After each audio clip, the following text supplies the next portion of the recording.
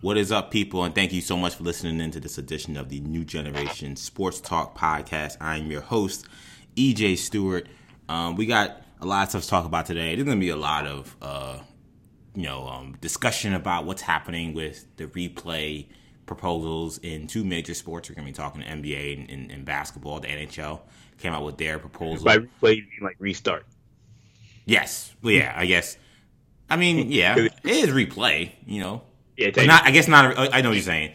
Not like a replay, like an instant replay proposal. The But, NFL, they're actually getting rid of their the replay rule. The yeah, replay, the PI on the PIs, replay, which I don't really agree with, but that may be a discussion. yeah, I feel like that's drastic. But I can Yeah. tell you, it was not well received by anybody. So What, I the can decision or the actual? no, the rule was cockamamie for the most part. Yeah, it was executed terribly. Yeah, that's pretty terrible. Yeah, it was executed terribly. But then they took a drastic step by saying, we're just gonna forget about it. And Yeah, I'm like, watch do you somebody. remember that controversy just a year and a half ago? Yeah, somebody's gonna get screwed on a PI. Like it's bound to happen. But anyway, no, not replay. I guess to be fair, or at least replay in that sense of like instant replay, but more about resuming the season. So we're gonna talk about two major sports in the NBA and MLB. NHL had their proposal, which I'll briefly mention as well. But we're talking about that. We'll be talking about Kendall's Court at the end of the show, which should be good. People actually got to see some elite athletes or some legends even. I don't know if I call them elite athletes. Some of them maybe on the tail end or have completely ended their careers. But we got to see some elite athletes and legends out on some kind of playing surface this weekend. And it was televised. So Kendall will talk about that later in the show. Kendall is my co-host, and Kendall, I will say, I wish I could say I was in a great mood. Overall, I am happy to do the show and talk to you, of course, as always. Obviously, though, this has been a difficult week with a lot of the stuff with the killing of George Floyd. RIP to him, and shout out to Steven Jackson, former NBA player who was very, very close friends with him. I thought you were gonna say it's former Ram. I was like, Steven Jackson. I've heard of him. Wow. Oh no, Stack. If I said Stack, you would have probably known if I said Stack. Yeah. But shout out to Stack Jack. He was a very close friend of George Floyd. He obviously was killed in Minnesota, and of course you had the crazy incident in Central Park. The one that I will say, Kendall, is while these incidents are troubling, it does feel good to have prominent athletes standing up and speaking out what they believe is wrong and what is wrong.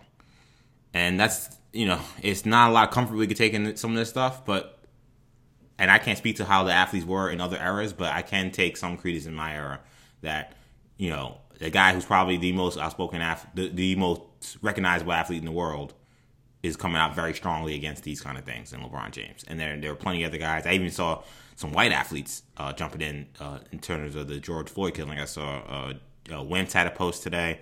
J.J. Watt spoke out. So if there's anything to take from this, at least there's that. But it's been tough. Can't lie. It's been a tough week.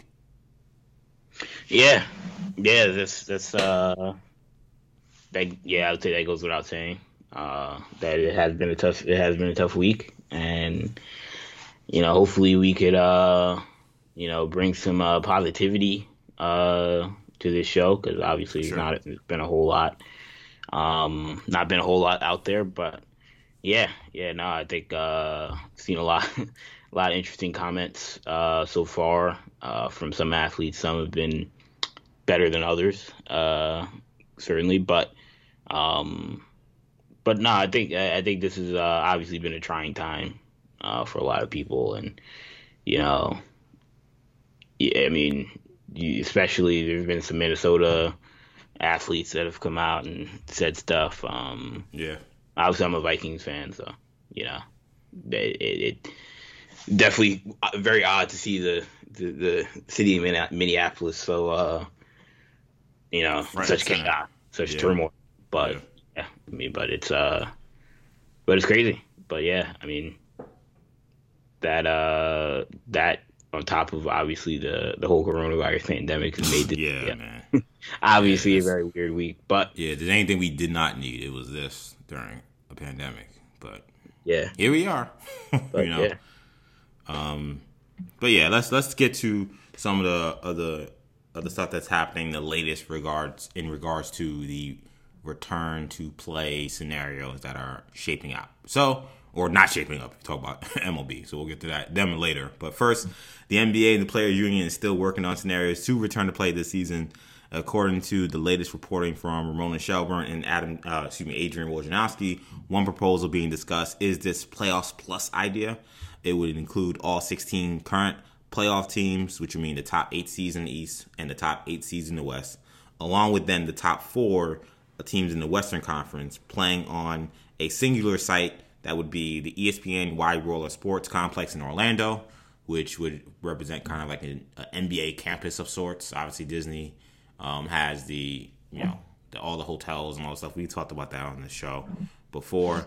And the sports complex, the ESPN complex, has multiple arenas. So the idea is that they could play multiple games at the same time, during this kind of crazy time. This expanded postseason proposal is already happening in the NHL, where they are discontinuing their regular season entirely. They're done with it, and they're going straight to the postseason with 24 teams.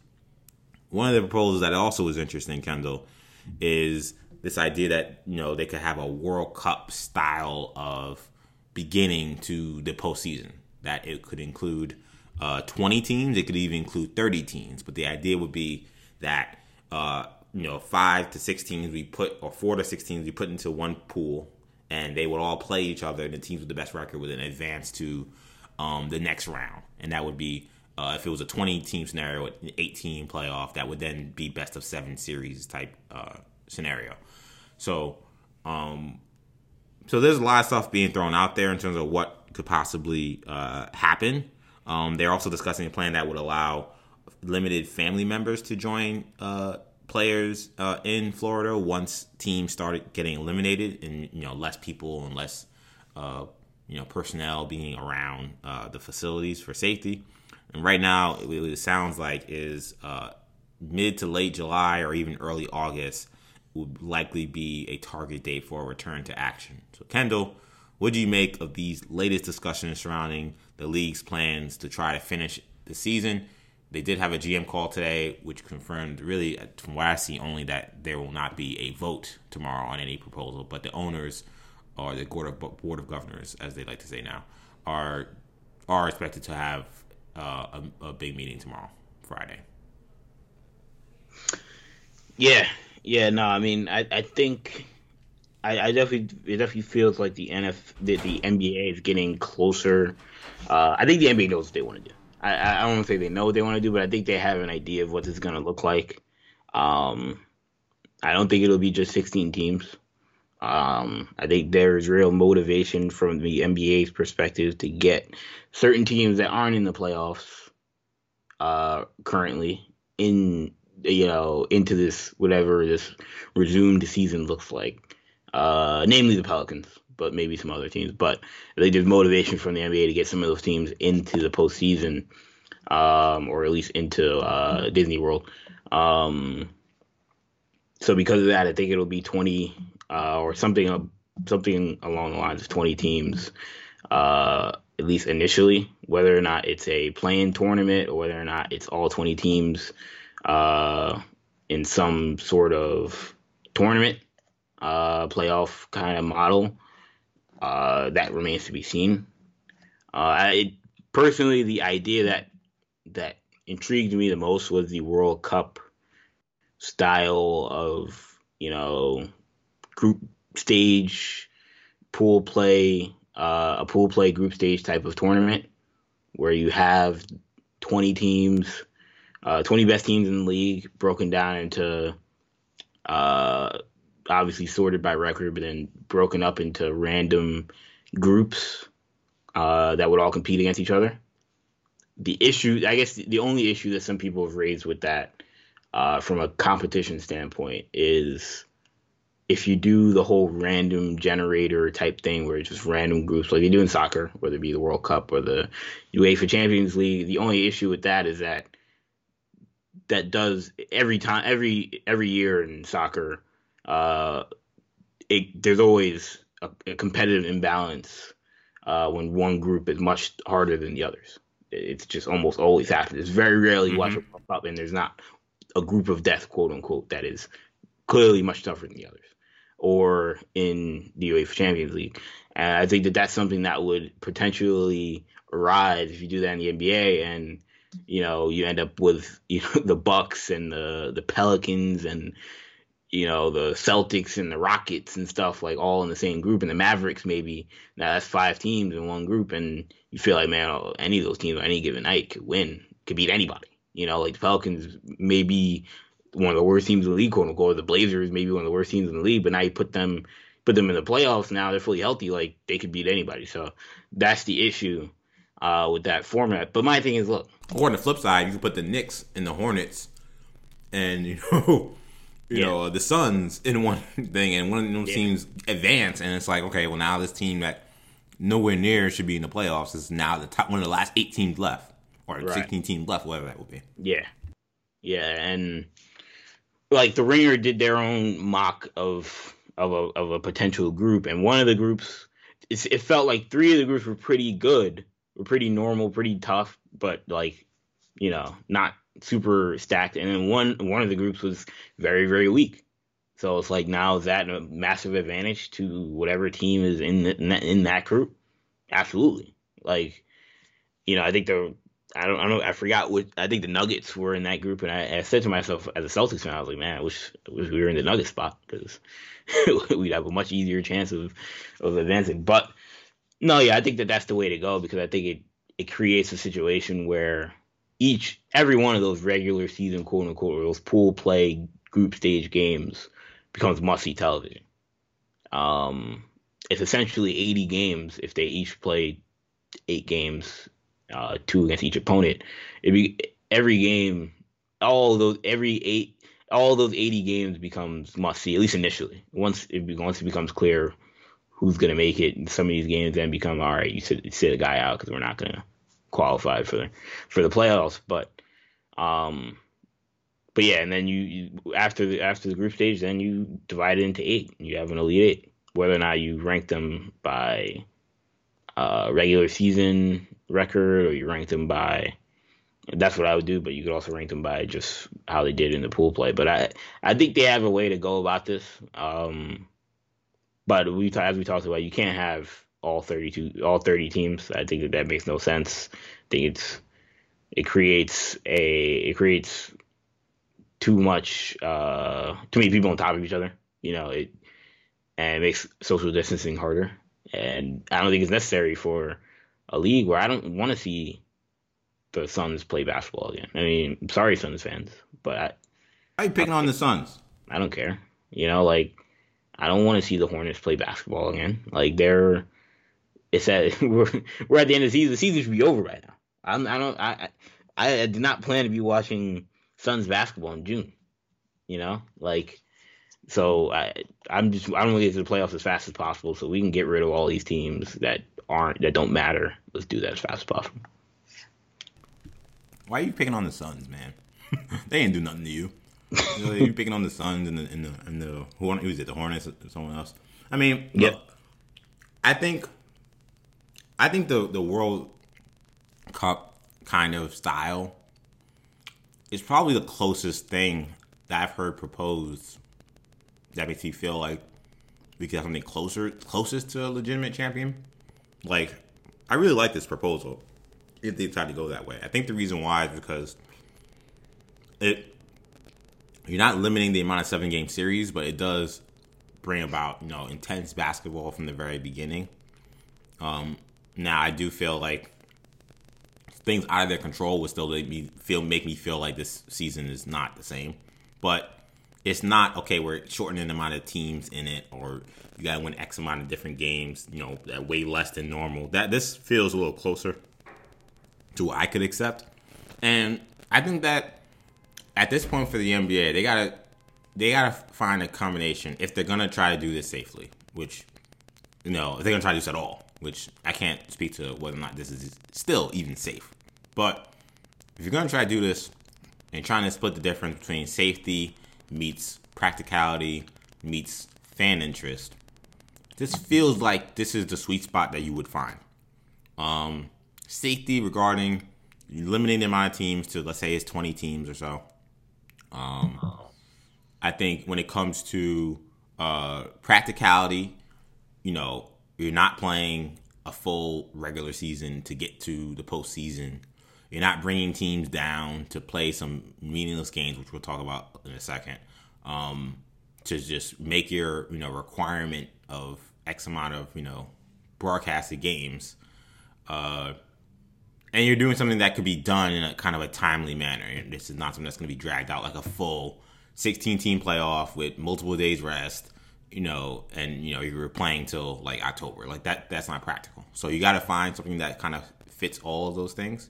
And then the interest, it's me. This is extremely intriguing because you throw away the conferences in a way that to me is way more interesting to me than the seed them from 1 to 16 thing.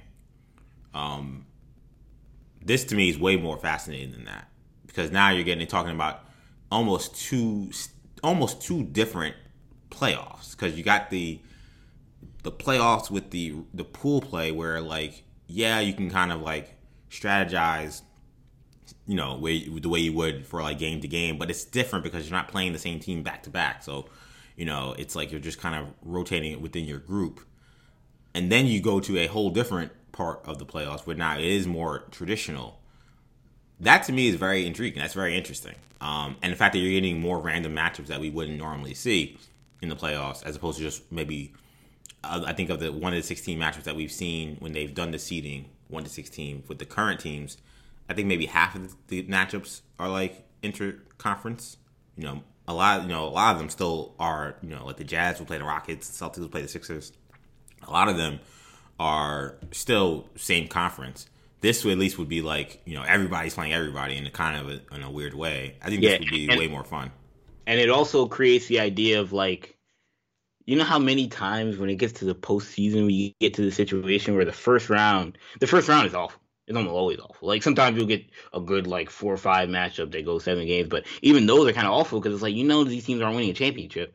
So I don't care if the Jazz are facing the Nuggets in a 7-game series. It's either one of these teams is gonna get swept by the Warriors anyway. So that becomes a problem. But now we're in a situation, and then obviously the other side of the Cavs or the Warriors, in a normal season, in the past, sweeping teams in the first round, whoever they play.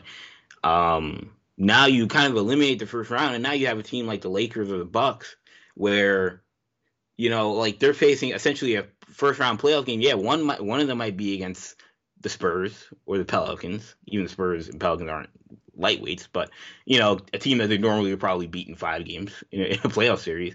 But then their next game might be against the Rockets, or the game after that might be against the Celtics or the Sixers. And now it becomes tougher and tougher. It's not just 5-6 games of blowouts.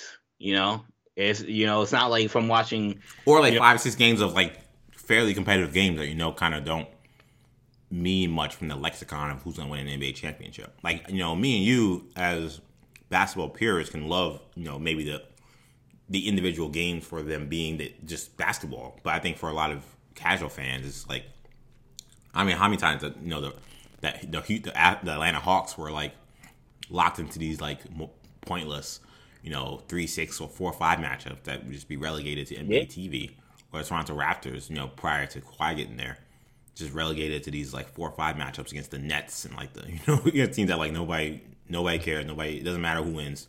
They go on 7, they're competitive series and they're good games.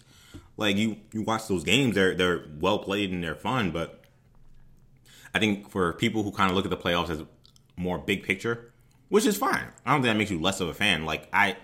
I kind of like these games, I kind of like it from just basketball purist standpoint of seeing how a team is adjusting game to game and just seeing this kind of high level competition is good enough for me to not have to worry about the macro of what happens next.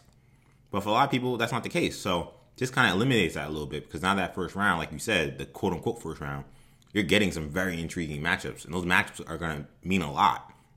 Because trust me, some of these, and if you did that kind of group stage kind of thing, some of these good teams are going to lose a game or two, and they're going to have to squeak a big game out to advance. You know what I'm saying? I don't think you can. I don't think you can advance with more than 2 losses. No, like, not in this scenario. With 5 wins, if there's something where it's a tiebreaker off of like your record or something like that, but good luck. You know, if you're the Lakers or something like that, and you lose, if you lose 1 game, then that second game you do not want to lose, and especially if you've already lost 2 games out of 8. Now every game after that is an elimination game. So, I mean that would be riveting television. I still think you would need a training camp and some preseason games. Yeah, definitely. You know, I don't want teams, because I don't want there to be like this idea. Well, it's not the playoffs, so just throw them out there. You know, because now it's like, I mean, these games still mean something. If LeBron, you know, isn't LeBron for those first 2 games, and he turns it up, but by the end of it could cost you 2 games, and you still might. Then it's like, all right, well, if you would have had an extra week, like, they would have won, or they would have advanced. So, yeah, I still think that there should be a lengthy, semi-lengthy at least, training camp, preseason kind of situation. But besides that, I think, personally, I think this is the way they should go. And knowing Adam Silver, I think this is the way they will go. I think the reason why they're not voting on this plan this week is because I think that or not voting on any plan this week is because I think they're going to do something drastic, which is why I think they're going to wait a week, really get their ducks in a row this week, so that next week they can unveil whatever that plan is. And I think that plan will be something like this. So you think they're not voting because they have a favored plan, but it's going to be, I know you just said this, Mom. I'm trying not to repeat what you just said, but because it's going to be very drastic, and in order for everything to work out, they're really going to have to, like, cross their T's and dot their I's. We're just not going to hear that vote for tomorrow. But you think that they have an apple of their eye, and you think this is it? I think if it were your standard, we're just going to go 8 teams, 16 playoff teams, East and West separated. I think we would have heard that, or they were going to hear that this week. I think we would have heard that this week. But I think because it's going to be something a little more untraditional, it either is going to be playing tournaments, either in both the East and West, or just the Western Conference. I think playing tournaments potentially in both conferences, but or it's going to be group stage. But I think it'll be a group stage situation, because the NBA just does not. They tend to lean more unconventional. You know, like the All-Star game this year, they were not afraid to make changes. They haven't been afraid to make changes to the All-Star game in the last 3-4 years. So yeah. It wouldn't shock me if they decide to do something unconventional now. And this could be the model at Stern Cup midseason tournament that they've talked about. Yeah. I mean, and look, I would be for if they try to do something bold with this. Like I told you, like I think that they should get as wacky as they want. I don't think, because to me, the idea of keeping the sanctity of the playoffs is kind of fried. So at this point, I don't think you should just throw it away with like a March Madness style tournament, anything like that. But I do feel like you should try to get as creative as possible to make this interesting and practical. And I actually think this, again, like I actually really like this. I think it does. Is that they're not going to get to how I feel about this being tainted. I'm never going to feel like this is a real championship. But this is actually, again, I think for practicality, I think this is probably the closest thing I can get to feeling, okay, well, they had to, whoever won, like they had to play a multitude of games against different teams, and then they played 3 7-game series. Like, ain't the same, but I could live with that a little bit. I couldn't live with playing 5-game and 3-game series. That to me was crazy. But that's not a playoffs. This feels more like a playoffs, but just a different format. And again, what we said before is this could be a great testing ground, not just for in-season tournaments, which we know are likely at some point. This could be a playground for potentially what you do in the postseason later, moving forward. because kind of had this feeling that their NBA postseason has been stale. I don't feel that way, but I think they have that feeling, and they've been trying to figure out ways to juice it up a little bit. I think this would be a good way to do it, in my opinion. Shorten the NBA season and you just do this for the rest of it. Like, I think it's fine, but if you're going to change anything, I could see them doing something like this being okay with it. Which says a lot, considering I'm such a stan for the current formatting of the NBA playoffs. I do feel like, my last thing on this before we get to Dame, I do feel like with all of this stuff being said, I still have a lot of doubts and concerns about player safety regarding injuries. When you talked about having to play preseason games and training camp, that's mandatory to me. You cannot just throw guys out there and say, hey, go play very intense basketball. Guys are going to get seriously hurt. And about the safety of kind of just this whole like campus bubble-like environment they're trying to create at the ESPN Sports Complex. The Disney, I don't know how close the ESPN Sports Complex is to Disney World, but Disney World's opening up again in like July, which I learned today, which was nuts to me, but that's, again, maybe a topic for another day. But, so, like, I thought, the whole Disney park is closed, so, like, this is perfect, actually, because, nobody's there. But Disney World is about to open up in July. So I don't know about you trying to keep a campus atmosphere and keep people away from them. Well, you guys were they were speaking to the fact that the Disney campus was so big and had so many hotels that it could work. But if you're bringing in people to even Disney World, I don't know how that. Well, that goes back to again. Maybe I don't know what I'm talking about. Maybe I should first look up how close it is. But I always assumed that the ESPN Sports Complex was fairly close. Yeah, and like you said, the idea was that look, Disney's not doing anything else, so they have all the facilities to host them since they're not hosting anyone else. I think this is what it comes down to. Look, I haven't mentioned this on the show, but I've talked to you about this. Look, I think Bob Iger wants to be an NBA owner. I mean, honestly, I feel like he said that. So he's on the record saying I think he'd be interested in owning an NBA team. I think the Knicks have been mentioned, but and I think Disney stepping up and saying we will host this tournament makes me think that I think this is him trying to position himself to get in the good graces of the NBA's Board of Governors, as well as Adam Silver. Mm-hmm. And so I don't think that they're opening up Disney World unless the NBA is okay with it. Well, Disney, I just did a Google map search, and Disney, the Walt Disney World Resort is about. It looks like about 2 miles away, unless I'm tripping right now. Yeah, so it's like a 5-minute drive. So it's a different complex. Yeah, but I mean, it would be a long walk, but you could walk. So but no, mile and a half. Disney World. I know, but the point though was that, like, my understanding, I don't know how many hotels on the ESPN World Complex side of the Disney World stuff, but the whole idea was there were like hotels and stuff to live in. But if you're bringing people, or are people not going to allowed to stay in the hotels? Like, I don't understand. Like, wouldn't they all be in the same hotel and stuff? That's how I would understand it, right? The multiple hotels that they have. I'd imagine that. I don't know it's tough for me to say because I'm not a Disney parks expert, but I don't think. Yeah, I haven't been there since I was like 7, so definitely not. And trust me, I think anybody who's listening definitely doesn't feel like I sound like an expert right now. But yeah, it's tough. I just know that again, I don't think that this would happen. Like I'm put it like this, I'm 90% confident these things will take place in Disney, Orlando. I mean, I agree. I'm just saying I don't know about the safety. So because of that, I think it's going to be done in a way that is very possible and very safe.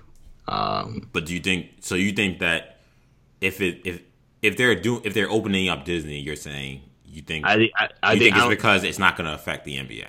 Yeah, I think it'll be in a way in which like the NBA still has whatever reserve things they need to have their own sequestered kind of campus with no one outside, no one in, no one out. I think that'll still be the case. Um, I'm imagining that there are different kind of locations. I Like would. it could be the different. It could be like the Meadowlands. Like one person's in MetLife and another person's in the Prudential Center. Like if the guys in MetLife never leave MetLife, then they should be fine. You know what I mean? I think like I hear you. I guess to me, I would need to see it because Yeah, of I how do. crazy. Because this virus is still so unknown that like I'm not trying to be the fear monger on here. I'm just like I don't know. We don't know a lot about this virus. And first, the whole pitch initially was nobody's at Disney, so this would be perfect. And now Yeah, Disney's like, yo, we're bringing people to Disney World. I'm like, and even if the notion is, well, a lot of people aren't going to show up to Disney World. I don't know about Florida. You see the beaches during Memorial Day, like I, people are going to show up. I don't know how many, but it don't really matter as long as people show up. Really, like it doesn't have to be. It can be 30% capacity. That still will cause an issue, I would think. But I'd have to see how they would kind of section all that stuff off. Then we talk about bringing in family members. Which I'm at not a later date, not during that time where everyone's there, but like after people have been eliminated. So it's not like you're all bringing people all at once who've all not tested positive and are quote unquote safe. You're bringing Yeah, people later. I'm not keen on that idea. Yeah, I think you got to bring them in from the beginning. I don't think you can say it's in the semifinals, okay, now your family can come in. Like, no, I don't think that makes any sense. Something they don't want to bring in, what Especially because and let's keep it a buck. I work in television news, so I'm following how this virus has progressed very carefully. The cases are spiking in a lot of places. This isn't a thing. Yeah. Like I live in New York City. Cases have gone down considerably. The deaths have gone down considerably, but there are a lot of states where is an increase. Arkansas has an increase. Obviously, there aren't many NBA players in Arkansas, but Texas has an increase. There are areas Florida has been having an increase. Like even that, I saw that. I'm like, Florida's increasing now. I'm like, how is this going to work? Like so, and this is us talking on May, whatever this is, 28th, 29th, like 28th. What happens in July? What does this look like in July? I just don't know. I'm not going to say that it means that it can't be done, but these are the questions that just have to be asked because, shout out to Mark Spears, by the way, which we didn't even really kind of discuss at the top. Big thanks to Mark Spears. If you listen to the last podcast, Mark Spears of ESPN The Undefeated came on and had a really great conversation. That podcast is also on our YouTube channel, New Generation Media, the whole episode. So check it out. But he said, like, how do you? Who's responsible if somebody gets COVID, and then who's responsible if someone unfortunately passes away from it? Like, these are kind of really the serious questions you have to ask. And I hear you saying we letting people in Disney World when the whole pitch from the beginning was Disney World is empty, so that's why this makes sense. I'm like, well, how is that going to work? And then you're saying we're going to bring in people in the middle of the playoffs while cases are spiking in certain areas, and it doesn't. And just again to keep it a buck, it doesn't seem like some of these other states where cases are spiking are doing really a lot to try to stop it. A lot of them are opening up more. So it's just these are all the caveats that have to be also still brought up. Like, I love I don't love it. I wish none of this was happening. But I we can debate about like, is this playoff scenario make sense over this one just from a basketball standpoint and how it would look standpoint and a consumer standpoint. But I'm thinking about just still like from just a human standpoint, if we stopped this season because we had spiking cases of coronavirus, and in some places, including the place they want to play in the state, they're having spiking cases. One thing Mark Spears brought up in our interview that no one's talked about is the idea of if, in terms of the competition aspect of this, is if anyone gets tested positive for COVID, or coronavirus, they are going to have to be quarantined for 2 weeks. And what if that player is consequential? Right. Like, exactly. Obviously, it's important. if anybody gets it, but or any personnel, Of any course, team yes, personnel gets it. But from a competition standpoint, what if LeBron James got coronavirus and right, was out for 2 weeks? He could be perfectly healthy, but now he can't play. right, You know, we hope he's perfectly healthy, but now he can't play. Now, if that's during the NBA Finals or any series, that blows that thing up right, completely. completely. Now, I guess you can say in theory, Kevin Durant tore his Achilles, didn't end the NBA Finals, but this is something that it can spread so easily. Yeah, That you would think that the exactly. likelihood of one of these guys getting it, if one of these guys gets it, a lot of guys get it, and if a whole team gets it, what are you gonna do? So yeah, I mean, this is I don't You probably know. have a better chance of getting coronavirus than tearing your Achilles. I Yes, would think. I don't yes. know, but I would Or assume. your ACL or all Yeah, those you know what I'm saying? combined Like that seems that would more take you out of an more NBA likely to more. happen. Yeah, it's more likely you'll get coronavirus than anything else combined. Yeah, So yeah. We don't have a million people who torn the ACL, torn the Achilles from yeah, March to May. and a lot of things you can play through. This is just one of the things they're just not going to let you play through. Right, Even if exactly. you feel fine enough to play through it, they're not going to let you. Yeah, So there is no that's something that's not being talked about. But I mean, it's going to greatly affect any sport. But basketball, like one player makes such a huge difference. for sure. So Yeah, I for don't sure. know. This is Yeah, going to be. That's where you talk. That's when you get into that whole asterisk standpoint, right. conversation. Where if that ever came to be, I would certainly then be on your side of this thing is fake. you know, Yep. No, I get you. And again, once again, massive shout out to Mark Spears for coming on, man. And the podcast episode still holds up if you want to listen to it. It's a really great conversation, not just about the coronavirus stuff in the NBA, but just his career and some of the G League stuff, and it's just all good stuff. So make sure you check that out. Again, it's on YouTube, New Generation Media, on our podcast network, which of course you find on. If you found this, you know how to find the Mark Spears podcast. But of course, podcasts, Apple Podcasts, Spotify, SoundCloud, Stitcher, TuneIn, and so on and so forth.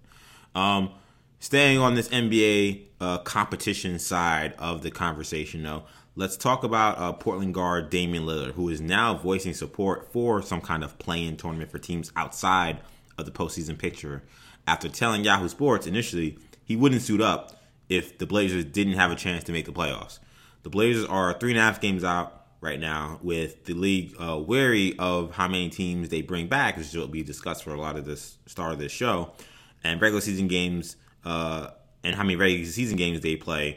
There's a concern teams like Portland won't have enough games to make up ground needed to contend, and even beyond Portland, teams like the Knicks would just be coming back just to play. And a lot of that has to do with that 70 game magic number that's been discussed for the league when it comes to meeting broadcast obligations. And the NBA, and the Blazers have only played 66 games. So 70, if 70 is the number and they're 3.5 games out and they play 66, I mean, you do the math. That's why Damian's saying I'm not coming back for that, because we ain't making the playoffs. Or maybe he'll play one game and then sit out, whatever.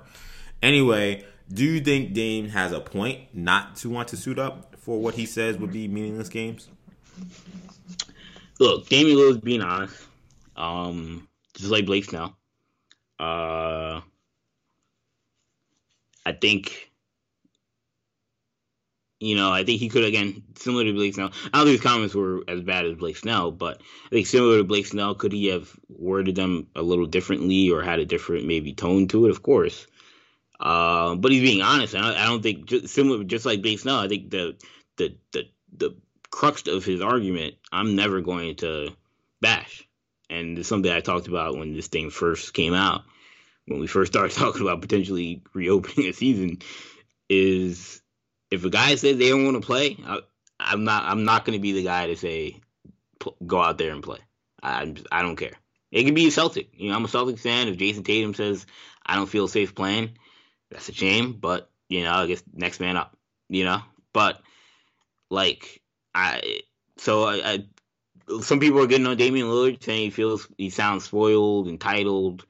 I mean, my thing is, look, he has the right to go out there and play. If I don't know what the NBA's, what they're going to negotiate with the Player Association in terms of guys not playing, and whether or not that means that that's whether or not they have to be paid through that, I would say they should, but some would say no. I don't know, but no, I think from a moral standpoint, again, I don't think any team that's not in a playoff race should be in Disney. So I think Damian Lillard makes sense. I like personally, if I were a fan of one of these teams, I don't think I'd want my guys playing. It's this is to me. I think this is licensed to tank. I mean, I don't know. The draft order is probably already set for the most part. I don't think there's gonna be much change to that. But like, if I'm a tanking team, I wouldn't be playing my best players late in the season anyway. So yes, Damian Lillard is just saying what probably every NBA owner was already thinking is, yes, if we can't make the playoffs, I don't want my best players out there because it's an injury risk. It's a liable to get injured, and it doesn't help us in the lottery standing. So I don't think he's saying anything that crazy, but I just think obviously heightened sensitivity would have probably been better during these times. But what he's saying isn't incorrect. No, I really, you're not going to find sympathy from me for people upset about what Dame said. Just kind of similar to the Blake Snell thing. And I agree. I think this wasn't even as I don't even think Blake Snell was inflammatory, but if you want, that's the only word I can think of to compare the two. This wasn't as inflammatory as Blake Snell at all. This is what happens during the regular NBA. I don't know what people are kind of tripping about. For the people that are tripping, during the regular NBA, at certain points in the season, teams can't make the playoffs, and the teams say, "Oh, the guy has a bad foot. The guy has a bad shoulder. He's resting up. He needs off-season surgery." Like they just make something up, or they tell him get surgery. Like they do something. They do whatever they gotta do, to play the younger guys, which has a actual benefit. One, yes, to actually knowing what you got, seeing how these guys match up for the future, maybe raising some of these guys off-season trade stock. Like there's a reason why you want to play some of these bench guys or guys who don't get as much time. Development. Sorry, what was that? How good is Gary Trent? Right. I don't know. Right, exactly. How good is Anthony Simons? Yeah, Anthony Simons. Like, right. Can he be a starting guard on an NBA team? I don't know. Yeah, but you know what would help if he got to play 35 minutes for these 4 games. Yeah, meaning basketball games. Yeah.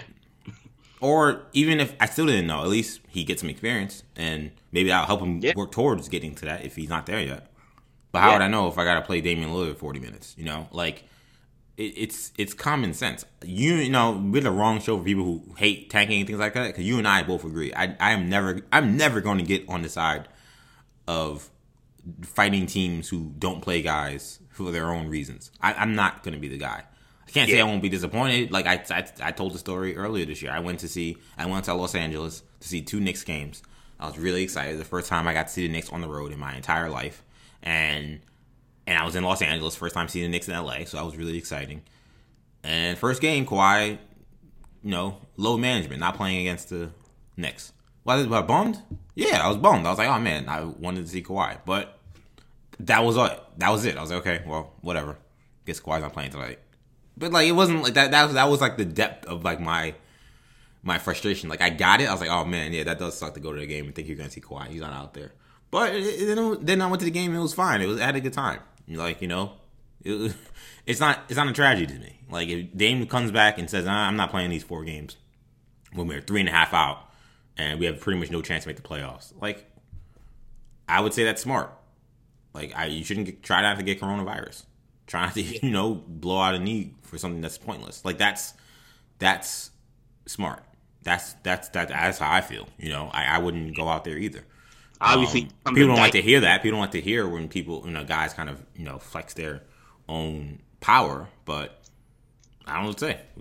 Go play in the NBA if you don't like it. Like seriously, be good enough to go play in the NBA, and then you play 82 games and nonstop and play no matter what injury or what situation or what pandemic. You go do that, and then all right, then that's fine. But until then, you really can't do much. But either turn the TV off and don't watch the games, or just watch the games. I don't know what else to say. Having won the championship, he is one of the guys in this league that I would give the most leverage to, or most rope to. Given how much of a competitor he is. How much? Yeah, I mean, come on, this is Dame. Like, this is like I can name some guys where if they said this, I'd be like, I would still agree with them, but I'd be like, all More right, I could. on brand for certain guys than others. Yeah, yeah, I could. If this was football and Ricky Waters was saying this, I'd be like, okay, I can understand this. If this was Bobby Bonilla playing baseball, I'd be like, Yeah. okay, I get what he's saying, but man, okay, this is what we're doing. But I mean, Dame, everyone knows Dame's an ultimate competitor. Yeah. Which is part of the reason why he doesn't want to play. It's like these games aren't competitive. He's come up huge in playoff moments. But yeah, if you're honestly, if you are the ultra competitor, why would you want to play in one of these games? Right, exactly. It's a glorified exhibition game for your team. So yeah, I 100% get it. It's the one thing about like college basketball that I do like is that every team kind of has a chance till the end, till we make it to the tournament. Right.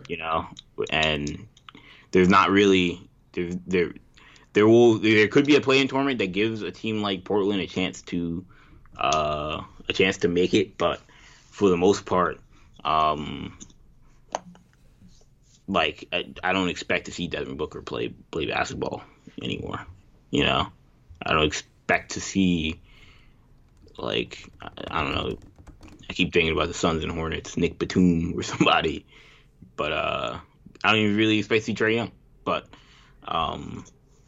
some may say that's unfortunate, but honestly, if I were a fan of one of those teams, I really want to. I'm in draft mode, and that's what Steve Kerr said. His team's in off-season mode. He said that a long time ago. He kind of had to walk those comments back because people thought that meant that that they wouldn't play if asked. But I just think it puts a lot of people in that unnecessary risk. Like it's already exactly. a risk. It's already a risky situation. Exactly. Yeah. Now you're risking for what? It's a waste of time. So yeah. And I think Adam Silver knows that. I think the league knows that. And I think if I were an owner of an NBA team, I would speak up for my guys and say, look, we still want a piece of the pie, but like I don't want any of my people getting sick over something that doesn't matter. Exactly. Yep. All fair points. Let's head over to baseball though. Let's talk some hardball. So things appear to be getting contentious in Major League Baseball's discussions about resuming play or even starting their season. Really, they were in the middle of spring training when all this stuff went down. The Players Union seems to be digging in their heels, saying they will not forfeit any more money when it comes to negotiations. The players agreed to prorated salaries in previous negotiations with their owners, and they came to an agreement. I don't know if it was on paper or whatever, or non-binding, because all of a sudden now there's all these issues because the owners are now asking for deeper salary cuts due to the fact that fans will likely not be able to come to at least some games, and in a lot of scenarios, it could very well be the whole season. We don't have fans in stadiums, which would obviously cut a lot of fan revenue because of that. The union is of the feeling that the salaries part of the discussion should have been put to bed when they had the original agreement that set the prorated salaries for the season. The players had already balked at a 50-50 revenue split, and they actually proposed deferring the salary payments so that maybe it could help owners, I guess, with their pockets. I don't know how these billionaires have trouble, but whatever. The union took umbrage when the owners responded with a new proposal that called for more salary cuts. Then that would hit highest paid players the hardest.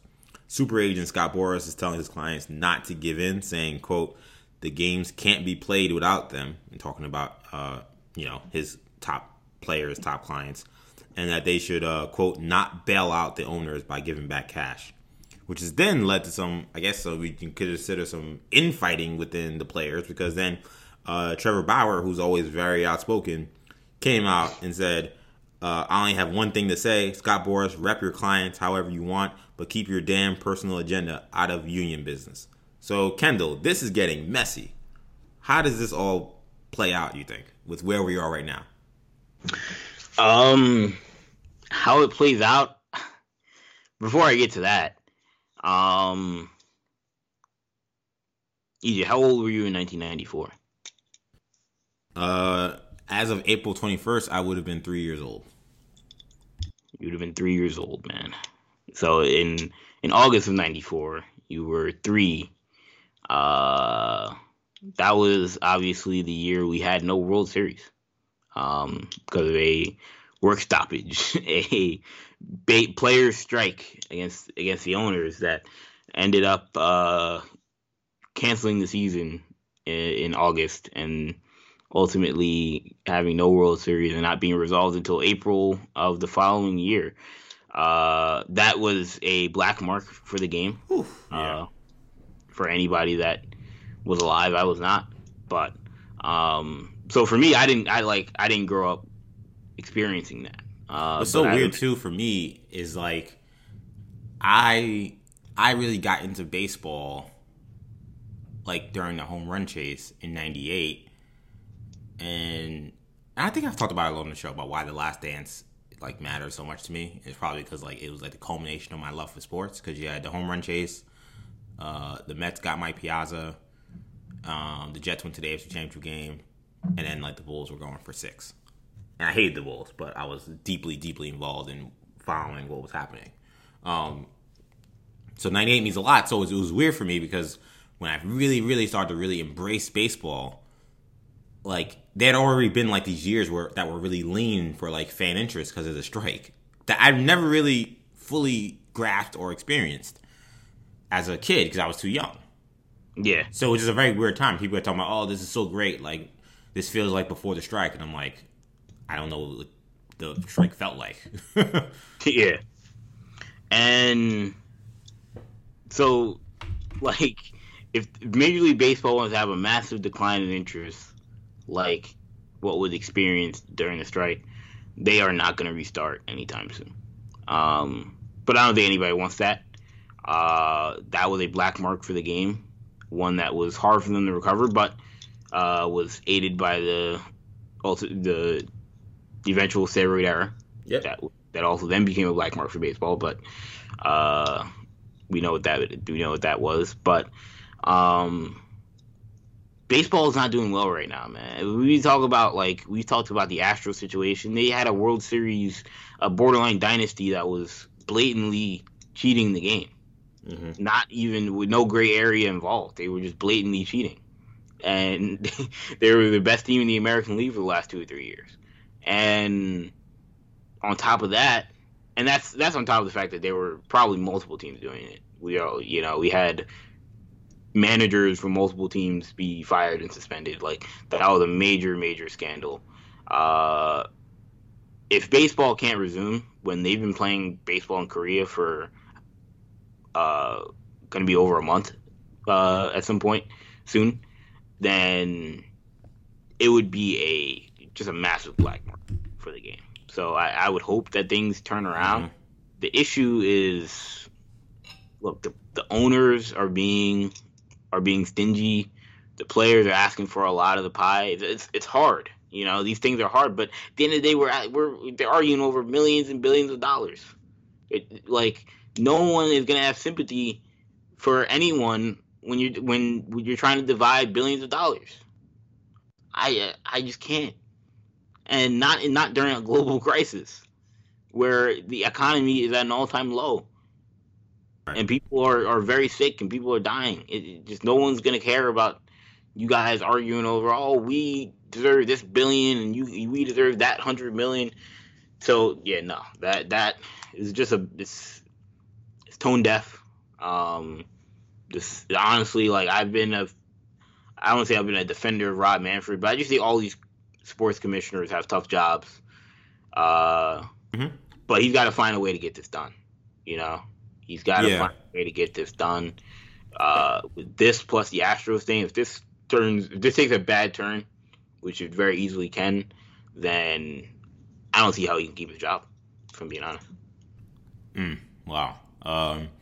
Which is so ironic because at the end of the day, while I agree, Manfred has got to find a way to get this done, he does represent the owners. So if he's representing the owner position and the players aren't accepting it, you could say maybe in like his negotiating tactics it's his fault, but really it's the owner's fault because it's their proposal. He's doing their bidding. You know what I'm saying?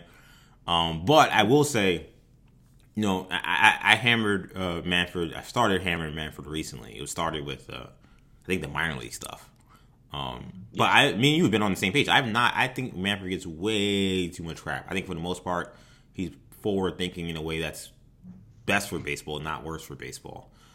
I agree. I know what you kind of really put it in a great perspective for me. This is do or die, I think, for Major League Baseball. I think this is that serious. If negotiation tactics regarding money is why we don't get play, not forget about health, because health could knock all this stuff out. Obviously, is always the major caveat, which is what we talked about with the NBA. But if money, if millions and billions is why we don't get any kind of baseball, and if NBA, NHL, and NFL figure this out, the idea that baseball's already kind of lost its status as America's pastime. You want to talk about being a major sport? We might be talking about, being on that hockey level, where you got the NBA and NFL, and baseball is in that 3 still, though right now they're 3rd. If they mess around, they're in that hockey tier, which is like you're a major sport, but like oof, you're kind of niche. That's what they're in danger of becoming, because so many people with their attention so drawn away from just sports in general. Like I rarely watch sports content really anymore, besides The Last Dance. Like if I'm watching any kind of sports content, maybe I watch an old game, but like besides, because I'm crazy, but besides sports like talk shows or sports news, I don't really find myself watching anything, because I feel like my lexicon can't really absorb it. There really isn't much at a take, and the little bit we have is depressing. So, my attention is on, what's unfortunately maybe more depressing news, whether it be coronavirus or even this terrible stuff that's happened this week, and then my work, and then what we do here, and then what we do for Hero Talk. But like, people don't got the attention spans to be worried about these guys fighting over millions of dollars and billions of dollars. They don't got time for that. They barely had time for baseball before. We've seen the money dry up for baseball for the last, I don't know how many years.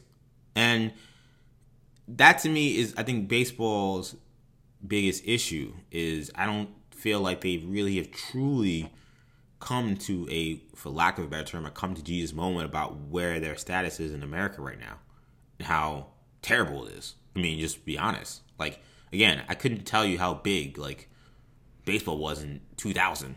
Like, obviously I was in New York, so yeah, the Mets and Yankees in the World Series, so that felt like enormous. But it's just not the same. It's clearly not as popular. It's clearly not as in the conversation. It's just not as important. Yeah. And you think that you have the luxury to potentially lose a season at this point in time, when everyone's attention is worried about whether or not they're going to survive, and whether or not their pet families are going to survive, and whether they're going to get the next check? You really think people are going to be concerned about whether or not you play or not when you already were declining? Baseball was hot in 93 when they had the strike, and they almost didn't survive. Baseball was still America's pastime at that point in time. In fact, you could say the strike was probably why it's no longer the pastime. You could argue that was the beginning of the NFL kind of becoming America's sport. Yep. You think that now of all times that you have the hubris now to think that, all right, yeah, we'll play hardball, maybe mess around and not have a season. We'll see what happens. It's absurd. Not to mention there being no minor league baseball either. Yeah, and that's crazy. I saw there was some guy that went viral because he was a dude, and he was like going crazy because the players and the money stuff, and him think what's also crazy is you have so many of these fans who just side with the billionaires as opposed to the millionaires. Not to say that there are a lot of heroes here, but it's just like very interesting. The guy's like, they don't want to play, replace them, just replace them, which is a terrible idea, by the way. But whatever, let's even go along with that. They can't even do that. They cutting hundreds of minor leaguers. They just cut them. All of them. Who are you going to replace them with? Me? I ain't going out there. Like, Like, that's how bad this is, that, like, they don't have any other option. Like, they don't have, like, obviously, you know, again, health reasons. Of course, if there's a health reason why you can't play, then you can't play. We can't control that. But this notion that they could, like, oh, we can just, you know, we'll just sit around and just see what happens. What do you mean you're going to see what happens? I wish they would. Yeah. So, and it's not from a contentious standpoint that I wish they would, because I love baseball. It's like, you know what? For all of the terrible ways you've handled this league for 20 years, yeah, go ahead. Decide to have a no playing through a labor dispute. This is how this should die. Like, at this point, like this is fine, because at this point, why not? Like, you've already ruined this game to a point of no return. It's like you might as well just go full tilt at this point.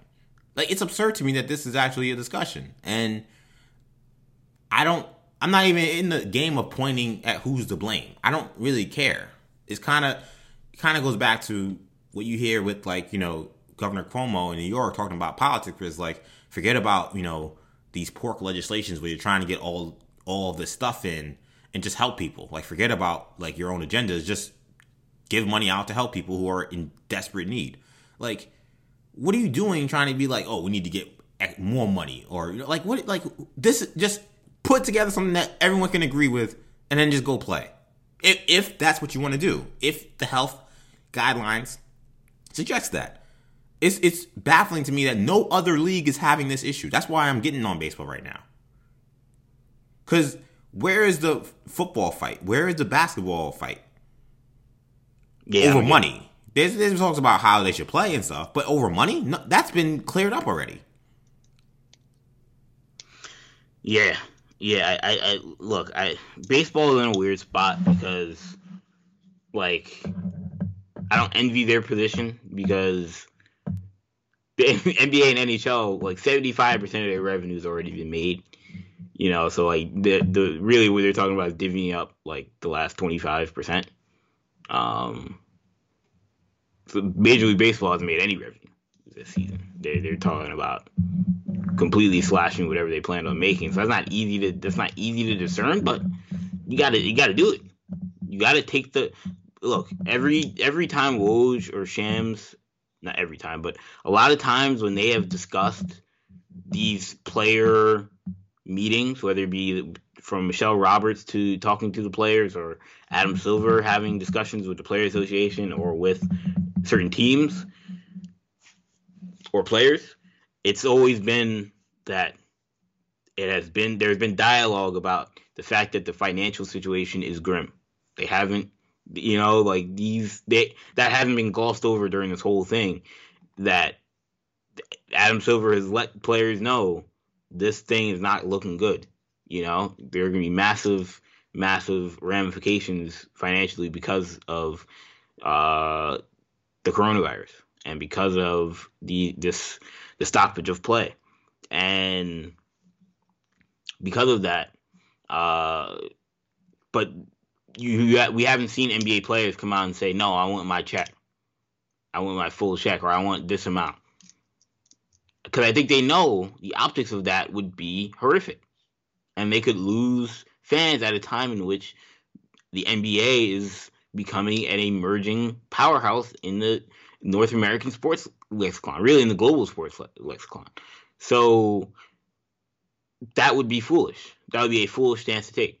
Major League Baseball should handle this with even more care, considering they are a fledgling sports brand, particularly in North America. So you would think that they would take the high road and say, look, we're going to lose money, but we all just got to lose money together. You know, not who's going to lose more. I want to lose less than you lose. Like, I just think that makes, I just think it makes no sense. I don't know how you divvy it up, but to me, Kendall, the losses. I think, to me, that's why I get so hot about this, because it stems from that same hubris that is why we're here with baseball struggling. Like, to me, it's not disconnected. Like, baseball has had this holier than thou, we know more than you, take what we give you, this is how things are done vibe forever. frankly, forever. And any little bit that's changed is met with like crazy, crazy, people upset, a crazy amount of opposition. Yep. And this digging in the heels by the owners and players it's the same. This is how it has to be. This is how it's done. How dare you think you can pull a fast one on me? Like, we're not budging. This is who we are. And it's like, look in the mirror, fam. Your sport is not the same. Your league is not the same. It hasn't been the same for 20 years, at least. You could argue it hasn't been the same since the strike.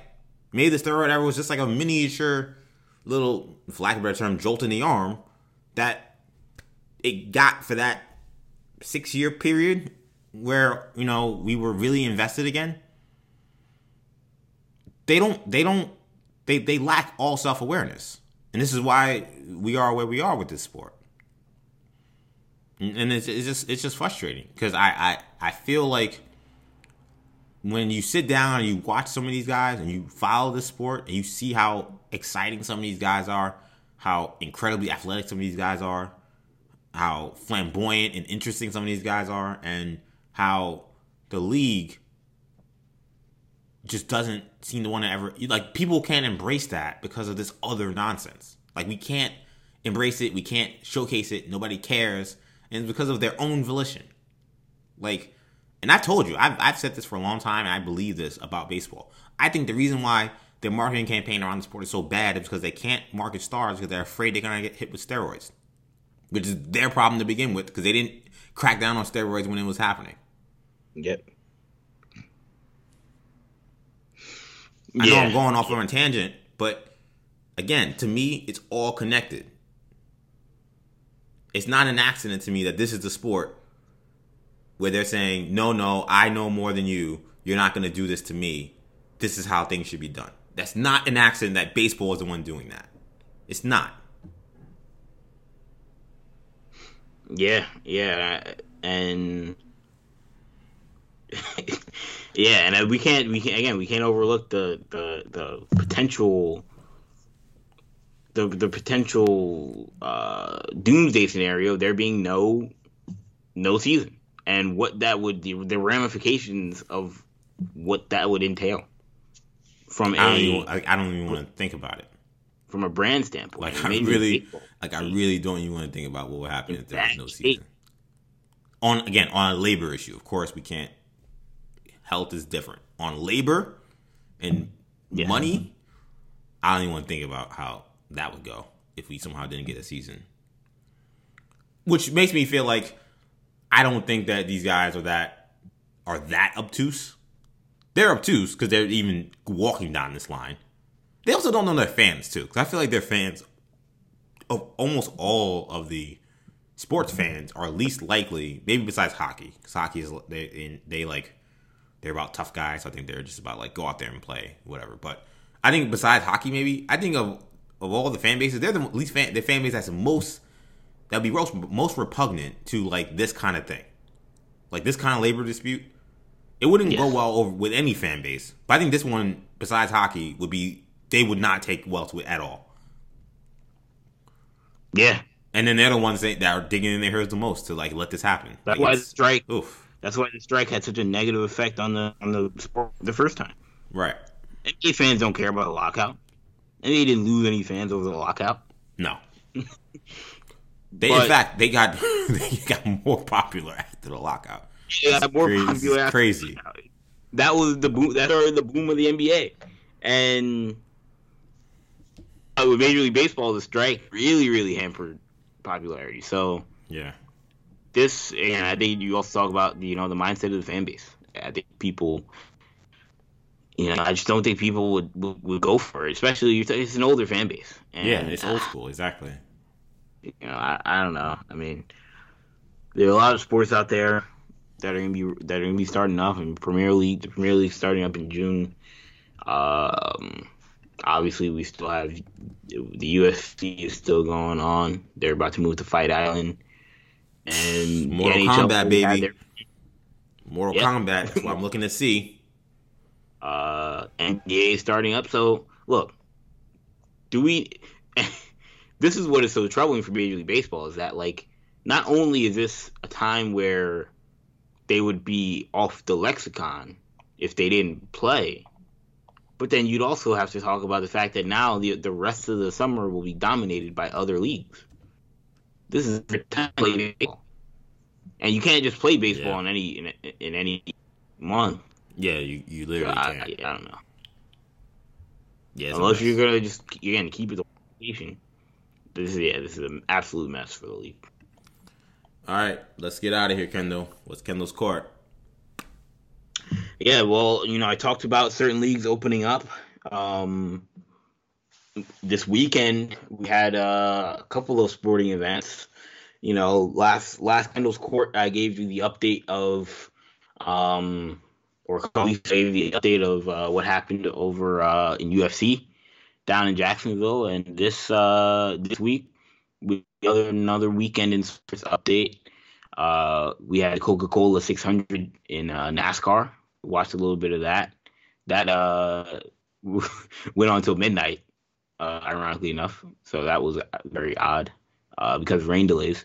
But then we also had the match part two, rather, because last year we had the first edition of the match, which featured an exhibition golf tournament between Tiger Woods and Phil Mickelson, where the winner won a certain amount of money. I don't remember the exact number. And Tiger won that one. And this year it was a 2-on-2 golf tournament between Tiger Woods and Peyton Manning versus Tom Brady and Phil Mickelson. So that was certainly interesting. I was certainly going to watch it because, look, like EJ mentioned, we're talking about four Hall of Famers. I would say three of the six, maybe even three of the five biggest athletes of the 2000s. If we talk about Peyton Manning, Tiger, and Tom Brady. So that was obviously a huge event. And I thought it was well. I thought it worked well. I didn't watch really the first one because I didn't have that much interest in watching, Phil Mickelson and Tiger Woods just going at it one on one. I think the 2-on-2 aspect of it made it much better because one, you had to deal with like the idea of Tiger and Phil having to kind of not only perform, but also like having to deal with the fact that they're playing with an amateur, and so like it put even more pressure on them to perform because like any slip up could be the difference between them losing and winning. But then also them you saw Phil Mickelson was basically Tom Brady's coach. He was coaching him up on I felt like I was getting a golf lesson watching Phil Mickelson out there with Tom Brady. But also, I think some people have talked about how there's also maybe a little bit more of an appetite for watching amateur golfers sometimes than there is even for pro golfers. And seeing Brady and Peyton out there playing was cool. So I liked it. I thought the best aspect of it was probably the banter. They were all mic'd up. They had an earpiece and they were communicating with the telecast, play-by-play. Brian Anderson and Charles Barkley was doing color. Yeah. Along with Thomas. So the banter was terrific. Some good moments. So I thought it was good. The only issue really was it was raining there as well. So that was kind of awkward, but they were able to finish, and I thought it was an excellent tournament. So or an excellent match, for lack of a better term. So I'm excited for part three. I think they should go after. I'll go after. I wouldn't do Tiger and Phil Mickelson this time. I don't know if they have to, but I would go for maybe two younger golfers, more in their prime. Not to say Tiger. Tiger looked excellent. Looked like he could probably still win a tournament, but and I would go for like someone like Steph Curry. Maybe go Steph Curry and like Jordan Spieth and Rory McIlroy. And I was even thinking maybe Steph and Romo because Romo is a really good player.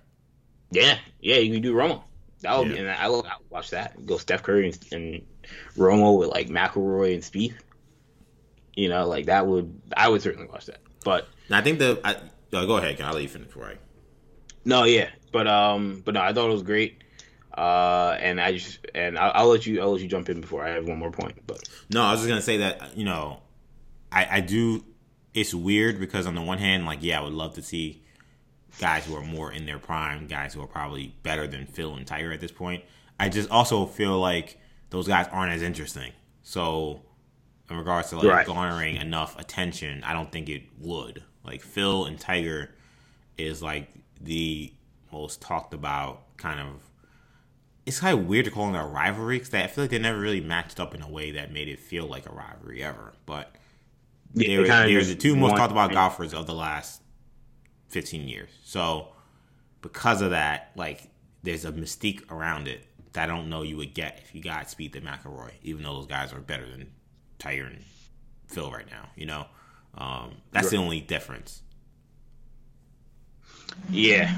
But the one thing that it made me think about was, why can't we get something like this in basketball? Because I think 2-on-2 basketball is just as big, if not bigger. I mean, it's certainly bigger actually than a 1-on-1 or 2-on-2 golf tournament. Obviously, I think the obvious thing is contracts. These guys, you'd have to like guys aren't going to be playing. Teams aren't going to let guys play in any competitive basketball game where they can get injured. But if you can get team approval, I would certainly watch two guys play 1-on-1 in the NBA, and that would make pay-per-view. That would make a ton of money. Yeah, I just think that the problem is these guys' egos. Yeah, for that egos, reason. brands. Yeah, I think the reason why golfers don't mind as much is because, like, the way you play the sport. Yes, you're against people, but it's like they're not actually like trying to block your shot as you're like right shooting. It's still really you against the course. There's another guy playing or a girl playing, could be female, whatever, but still another person playing. But it's still really you against the course. Like it's not like like that's why I think like the first thing people thought for basketball in terms of trying to actually do something was because it's kind of the same thing where it's like you're against someone, but you're not really against someone. It's more about you versus your own skill and how you. And the first thing I also thought about that during this whole social distancing thing. I think you can do horse in the same way they did the match. The issue is that they tried it already and they panicked. Flop. It was a complete flop. They panicked. They rushed, and I'll give them credit because they tried, but they were so like. They're so focused on let's get something out as fast as possible, and it was rushed and it was terrible. And their credit that they tried. That horse thing could not have gone any worse. It could not have gone any worse. It's just hard watching Paul Pierce shoot on a shaky cam in his backyard. I really when they thought it started, I assumed that they would send camera crews to the person's house. I really didn't think it'd be Mike Conley's wife. Yeah, shooting on an iPhone, like that. Yeah, I don't know why they thought that was a good idea. I don't know why they thought that was a good idea. Zach LaVine had bad signals, so he looked like he was, an N64 graphics. Like, right? It was just awful. They wanted to do a whole tournament thing. Like, I understand it's probably not easy to send like out to 8 different people if you feel like all right, this is gonna cost us money. Like, this is in the NFL draft, but you could send 2 really good camera crews or cameras and have someone.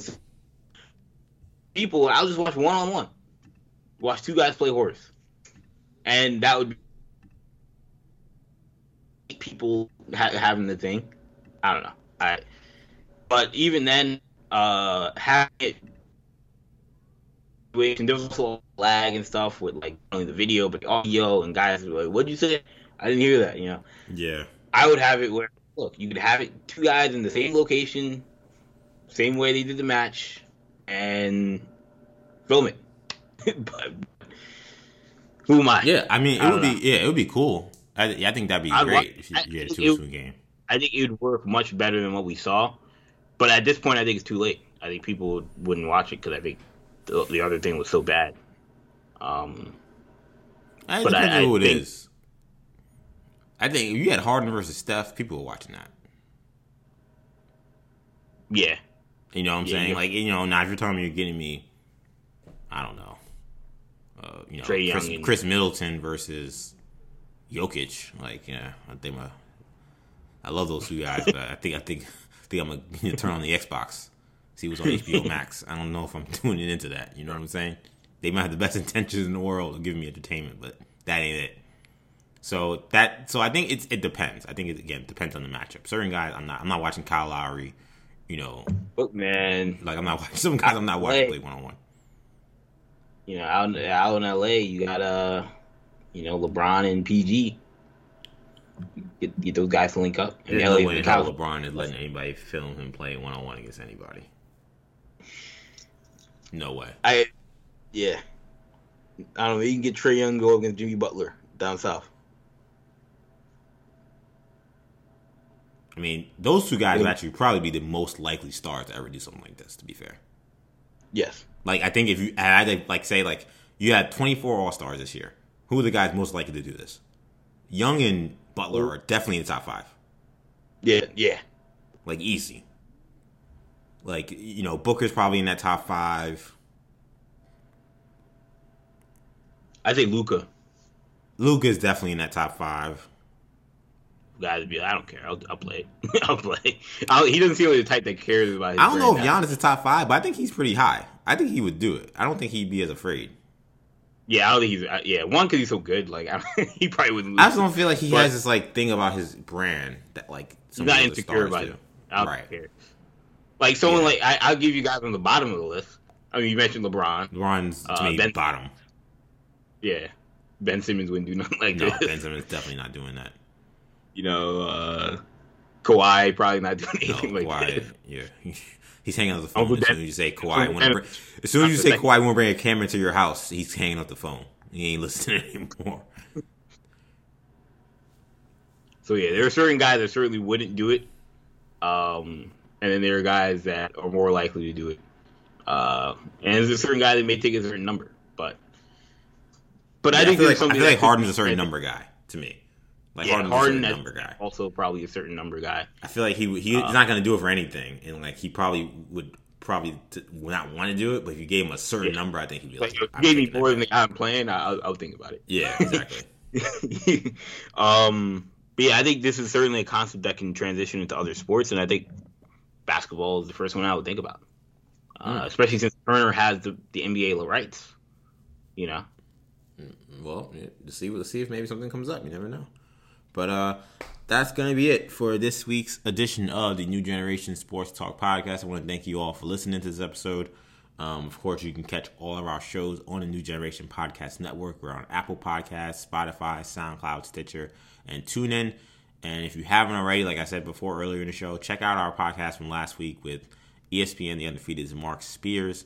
That was a really awesome conversation, and I do think you guys check that out. It's on not just our podcast network, but you also find that and all of our other videos on YouTube. You can find us there at New Generation Media. Follow us on social media. We're on Twitter, New Generation Pod, on Instagram, New Generation Podcast, and on Facebook, New Generation Media. Find me on social media, EJ_Stewart on Twitter, ActionEJ on Instagram. Thank you guys so much for listening in. For Kendall, I'm EJ. Take it easy, guys. Peace.